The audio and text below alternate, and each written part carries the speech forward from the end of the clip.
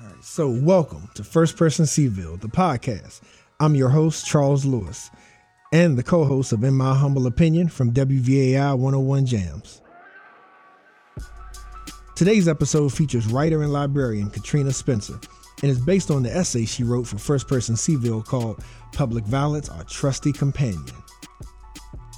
Public Violence, Our Trusty Companion was written following the May 2022 Uvalde shooting at Robb Elementary in Texas. The audio prepared to complement this written piece was recorded preceding the November 2022 shooting at the University of Virginia. Katrina was born and raised in Los Angeles and has lived in Charlottesville for about 2 years.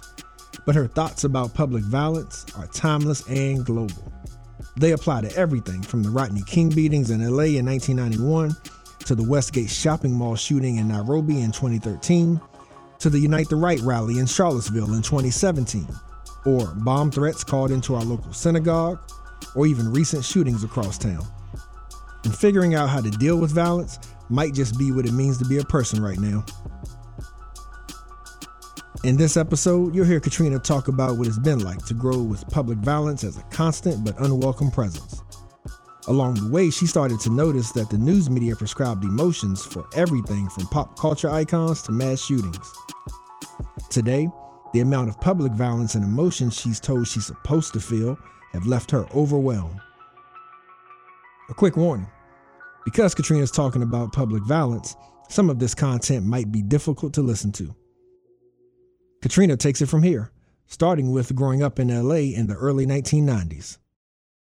So if we're talking about when I was 7, I remember Disney princesses, ice cream trucks, Michael Jackson's Remember the Time. My main priority, of course, was going to school 5 days a week. Jurassic Park, Paul, Home Alone, Robin Williams, Marcia Clark, VHS. At that time, I found the news very uninteresting, very chaotic, and very full of violence. Good evening. The war can begin at any time. At any time. Anytime, you would turn on the television, there was some report going on about the Gulf War in Kuwait. I'm hopeful that this fighting will not go on for long and that casualties will be held to an absolute minimum. So this indoctrination to an awareness of violence started early. The irony of the title of the piece, the public violence, that part is clear. But our trusty companion is really supposed to be a dig at society. I don't know if I'm supposed to say that so explicitly, it's so on the nose. A companion is usually someone who is welcome, right? Who's going to accompany you on a journey. Violence, it accompanies on our journey on this thing called life. It is very reliable. I expect it this year and the next, but it's not welcome.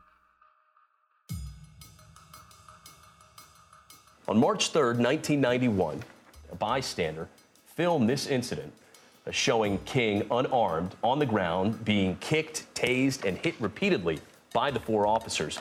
When it came to the Rodney King beatings, I was very young, under the age of 10.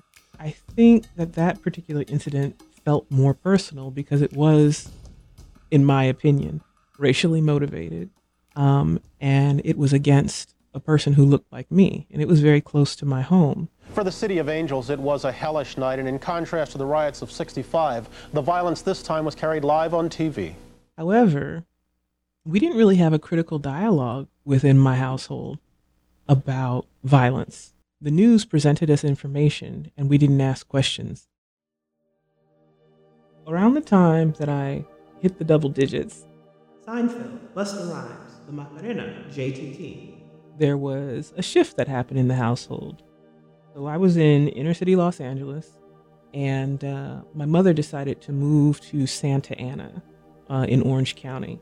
So we moved away from a predominantly Latinx and Black community. It was my first time attending a school in a predominantly white district. And that particular school, it had activities that were going on that I had not encountered before when I was in the inner city. Planting a garden, putting on Charlie and the Chocolate Factory as a stage play, Oh, and then we were reenacting the Oregon Trail. I remember that was my first introduction to the harmonica. Left Eye, Titanic, CDs. A massive car bomb exploded outside of a large federal building in downtown Oklahoma City. And that is when the Oklahoma City bombing happened. More than 500 people were already in their offices, and at least 50 children were in a daycare center on the second floor. A decision was made that our class was going to write into the local newspaper and express our sentiments, regrets, and condolences to the victims who experienced the fallout following the Oklahoma City bombing. Following that, my civic duty had been completed, right? Something tragic and on a tremendous scale occurred that perhaps rocked the nation. And by writing a few words of condolences, my debt to society was fulfilled. And then following that, after leaving Santa Ana, we likely never spoke about the Oklahoma City bombing again.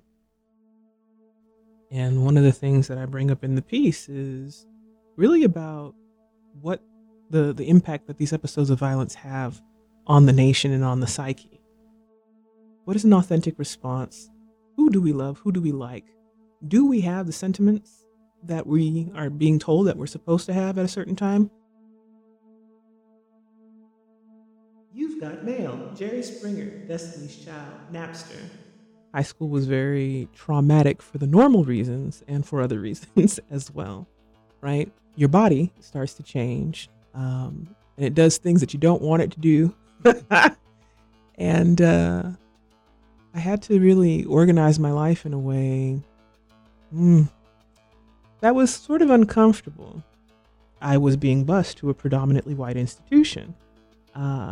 So for those 4 years, in some regard, I was very much a cultural interloper.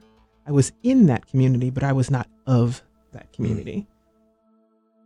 And I remember having physical education, and it was probably about second period where we got the announcement that the Columbine massacre had occurred. The investigation into the high school massacre is slow-moving and dangerous. Once again, to recap, 15 people dead, 16 people hospitalized, 5 of them in critical condition. Live tonight, Middleton, Colorado. I was very detached from the event. These were white children, youths, killing other white children and youths. And I was a black youth within a white community getting this announcement. So I think I learned very early on emotional detachment.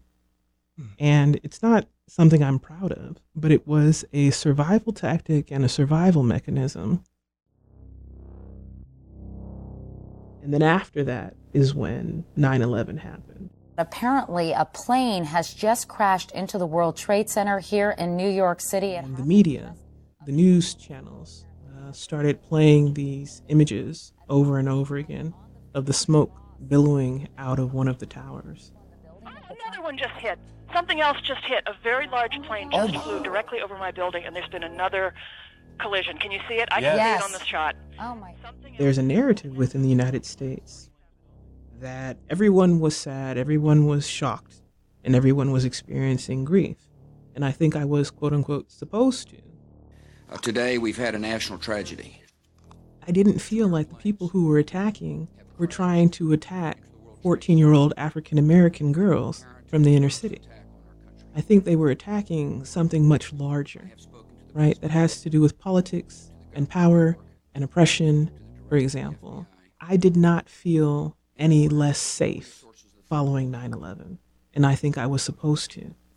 And I've ordered that the full resources of the federal government go to help the victims and their families, and to conduct a full-scale investigation to hunt down and to find those folks who committed this act. And that is one of the things that comes up with sort of the pop culture moments that I mentioned. Who do we love? Who do we like? Adele, the Obamas, Ta-Nehisi Coates, Idris Elba. When it came to pop culture, the media would say, this is the person who is handsome this week. These are the people that we want you to respond to. What is an authentic response? And also these tragic events. Madrid train bombing, Sandy Hook shooting, Virginia Tech shooting, Norway attack, Boston Marathon bombing, Westgate shopping mall attack in Nairobi, schoolgirls kidnapping in Nigeria, church shooting in Charleston. The media seem to be instructing the American populace and saying, this is what you should feel, and we need you to sustain that feeling for a while. Orlando nightclub shooting, white supremacist terrorist attack in Charlottesville, homicide of Breonna Taylor, murder of Ahmaud Arbery, murder of George Floyd, United States Capitol attack, shooting in Buffalo, shooting in Laguna Woods, school shooting in Uvalde, Henderson, Tulsa, Houston murder, Philadelphia shooting. There's no way that I can maintain that information in my mind. I think that a certain desensitization occurs. I can't, for example, hear about 3, 4, 5 different episodes of violence on the news every night and be sensitized to each one. The fact that I haven't owned a television since about 2006 might be indicative of that desire to detach, not only from the violence, but from being told what it is that I'm supposed to feel and when. Politely as possible. I don't think that I have the answers. I don't know if I need to have them either. I think part of a thread in the piece is the sense of helplessness. I don't have a compass. And do I have a suggestion? I'm not sure that I do.